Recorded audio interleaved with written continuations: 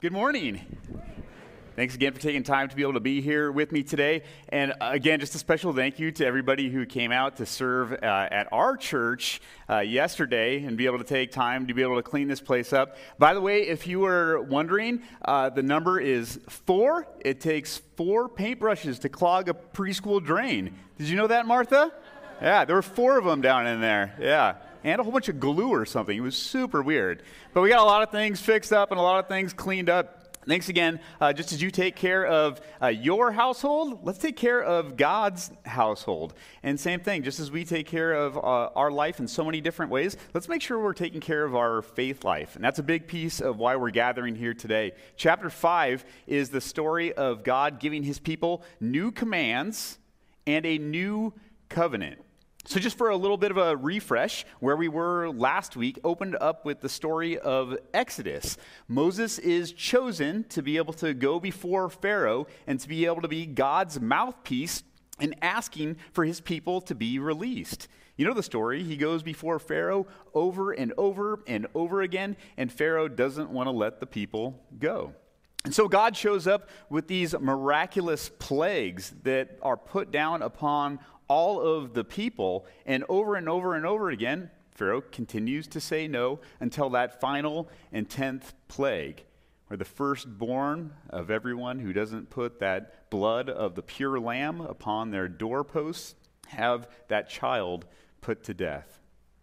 Pharaoh finally concedes, lets the people go, and it seems like everything is going well. Even the Egyptian people are coming out and they're giving gold and silver and things worth a lot of value to the people of Israel just to get them out of there, just to have them leave.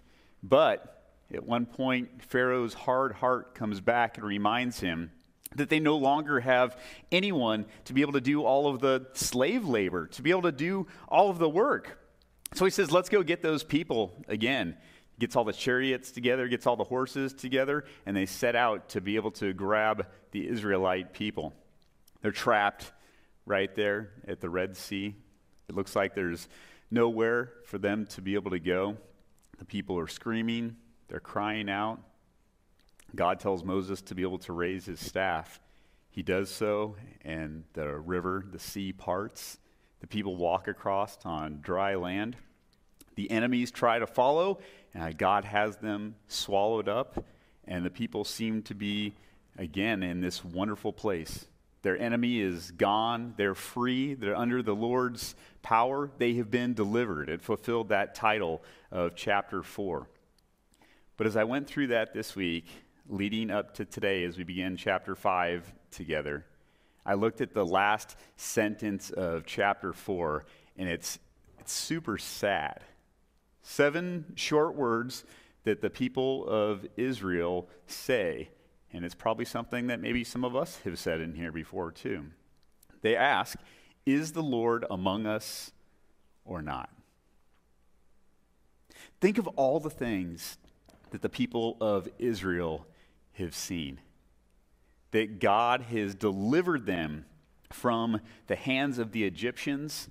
He goes on to give them water when they need water, food when they need food, to be able to take care of them out in the middle of the desert. But they still ask that question, is the Lord among us or not? Maybe you've asked that question before too. Maybe it was a time when things weren't going so well. Maybe you didn't have direction in your life as a young man or young woman. Maybe there was a fracture in your family, in a relationship with your son or daughter, with your spouse. Maybe there was a death that occurred.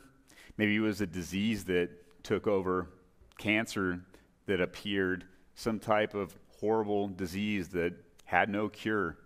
And maybe you too asked that question, is the Lord among us or not? You know, today, even though the people question God and they're not so sure if he is around them, he doesn't leave them. He doesn't forsake them. In fact, he says, I am going to show up so you can see me.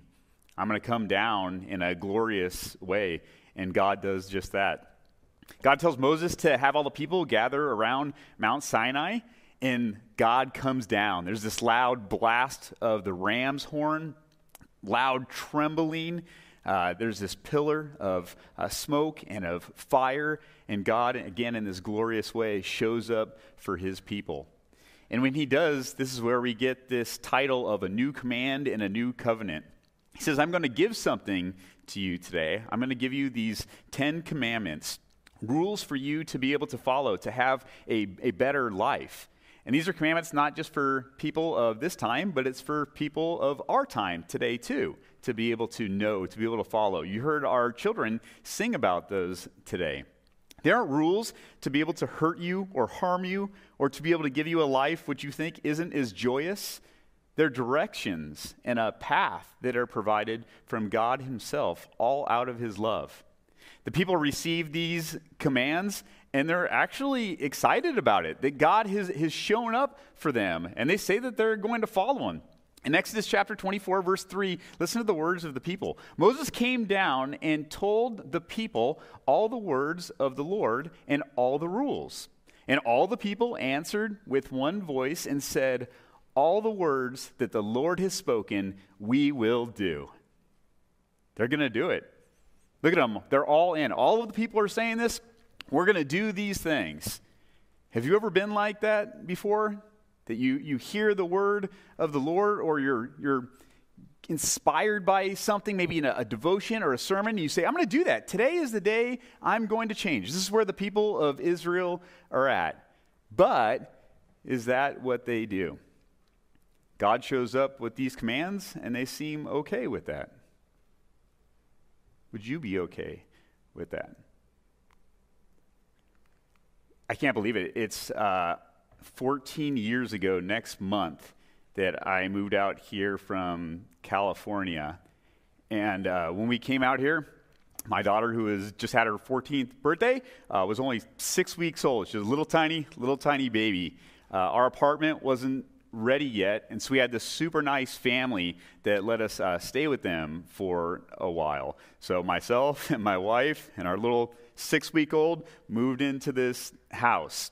And I tried to be very respectful of their home and of their family, because this was their house that I was moving into to be able to be a part of their family. I didn't show up on day one and then give them some type of meal program that I would like to be on and say, hey, here's my favorite things. You can cook these for me. That would be great. I didn't throw my laundry outside the door and just expect that it would be washed for me and cleaned and that would show back up at my door. I didn't post a diaper changing schedule for my daughter on their pantry door, but in hindsight, that might have been a good idea. I didn't create new rules that I wanted to have moving into their house. That was their house. That was their place. But today, God does something different. The Israelites are out there. They've made their home in the wilderness, and he shows up, and he's got all these rules. He's got the 10 Commandments. He's got something he's called the Book of the Covenant. He's got all these different rules he wants the people to be able to follow, and he's moving into their house. Interesting way to be able to move in. But is that really what's happening? Is there confusion here about God moving into our lives?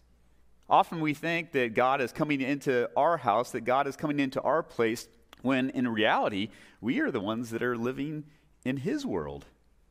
We are the ones that have the privilege of being able to be in God's household. God showed up on day one when we were not yet there.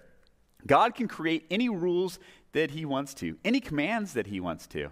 And so when people of today look back and say, those were rules of the Old Testament, those were rules that are not modern enough for us today, it's not the truth. Those rules are still made for us today. And remember, they're God's rules. Sometimes as a pastor, people want to know what I think or what Pastor Mark thinks on a certain hot button issue or hot topic. Guess what? It doesn't matter what we think. What matters is what God says. And it's true today for the people of Israel too, that they need to be able to follow this wonderful commandment. And so the people actually say that they're going to stick with this. This isn't a repeat of that last verse, 24 verse 3. This is 24 verse 7, the same thing.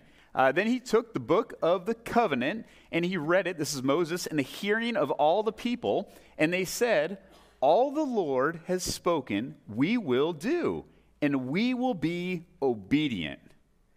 They've heard these wonderful things that God wants to give to them. They've seen how impressive he is, and they say, we're going to do that. Sometimes I'll hear people say that. God, if you would just do this for me, then I'll do anything. I'll dedicate my life to you. I'll give some more money to my church. I'll give some more time to my community. And then often God will follow through on certain things, and all of a sudden we forget about our promises. The people of Israel have a bad habit of doing that too, of being able to forget about certain things. But let's give them a chance this morning.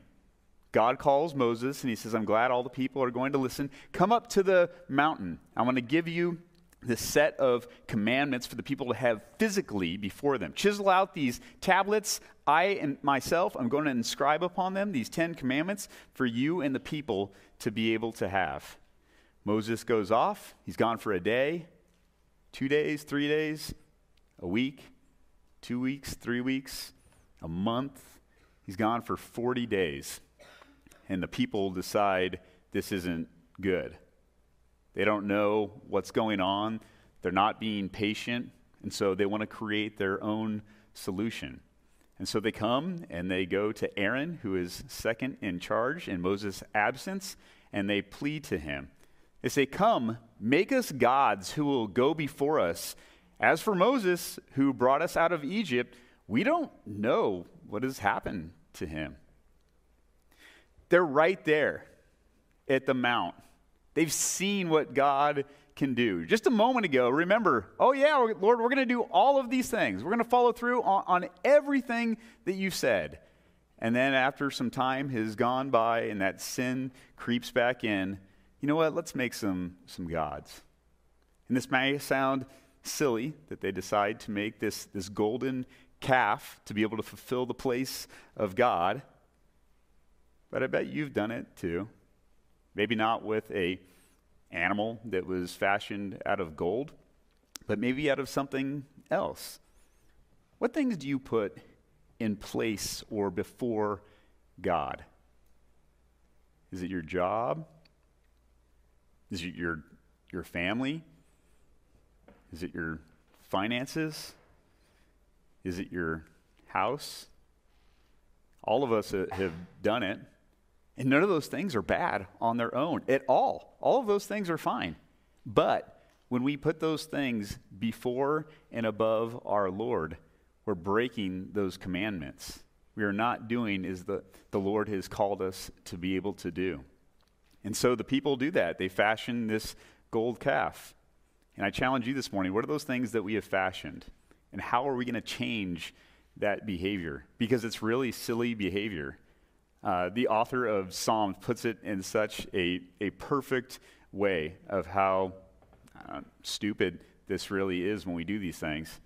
He says that they exchanged the glory of God for the image of an ox that eats grass.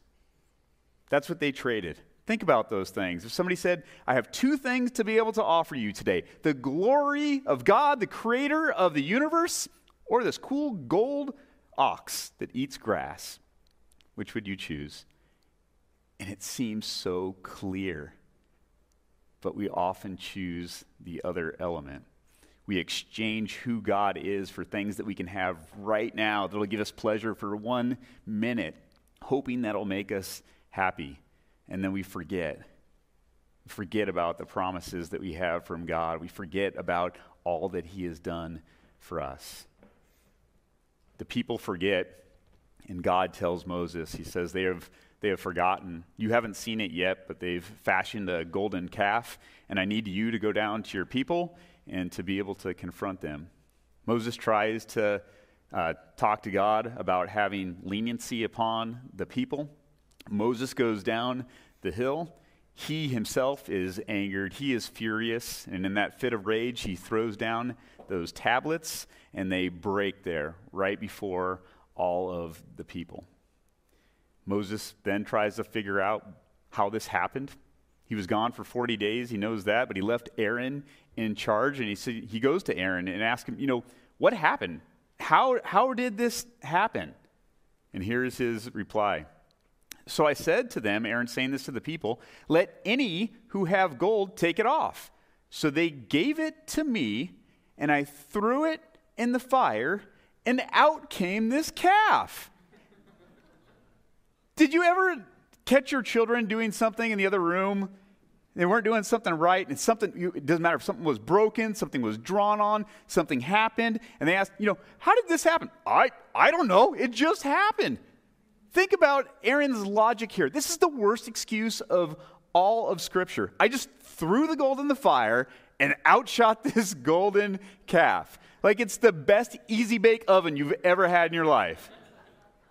He has this huge excuse that he gives to Moses because he doesn't want to take responsibility for his sin that he's a part of. Do you ever create excuses for yourself when you don't want to take responsibility for your sin? I do. Even just a moment ago when I was talking about being able to make sure we are not putting false gods in our life over and above our real God, maybe some of us thought about some things in our life, but I bet by the time we are out of here today, you'll already start trying to explain away why it's okay, why it's justified to have that thing above God. It's so easy to make excuses for our sin when we should actually be serving our Savior. Because we do it all the time, but we need to figure out how to take that behavior and get rid of it. And a big piece about that is staying in the Word, about being consistent with our Lord, about asking His Spirit to be able to guide us and direct us, and not trying just to do it on our own. The best news, though, in all of this is the people, Aaron, Moses himself, and us continue to fail over and over and over again. God still comes back to them with His promise. Remember, it wasn't just new commands that He's giving to people. It's a new covenant we read about in this chapter too. Behold, I am making a covenant. Before all your people, I will do marvels such as have not been created in all the earth or in any nation. And all the people among whom you are shall see the work of the Lord, for it is an awesome thing that I will do with you. How cool is that verse? That God just says, it's an awesome thing that I'm going to go do through you sinful people, because that's how much I love each and every one of you. And He tells the people that out in the middle of the desert that day, and in this desert today, He tells all of us the same thing. It's awesome, the things that I'm going to do through you. Not because of what you have done or the powers that you have, but because of what God has done and what He can do. And maybe some of the people still asked, and maybe we ask too, is the Lord among us or not? And we see that at the very end of this chapter that He always is.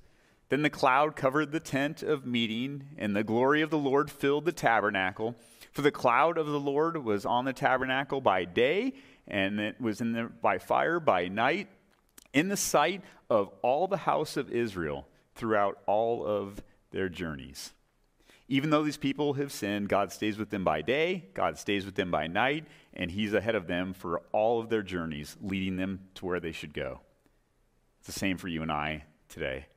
That God is here with us in this life by day, by night, in the good times, in the bad times, always leading us upon every journey.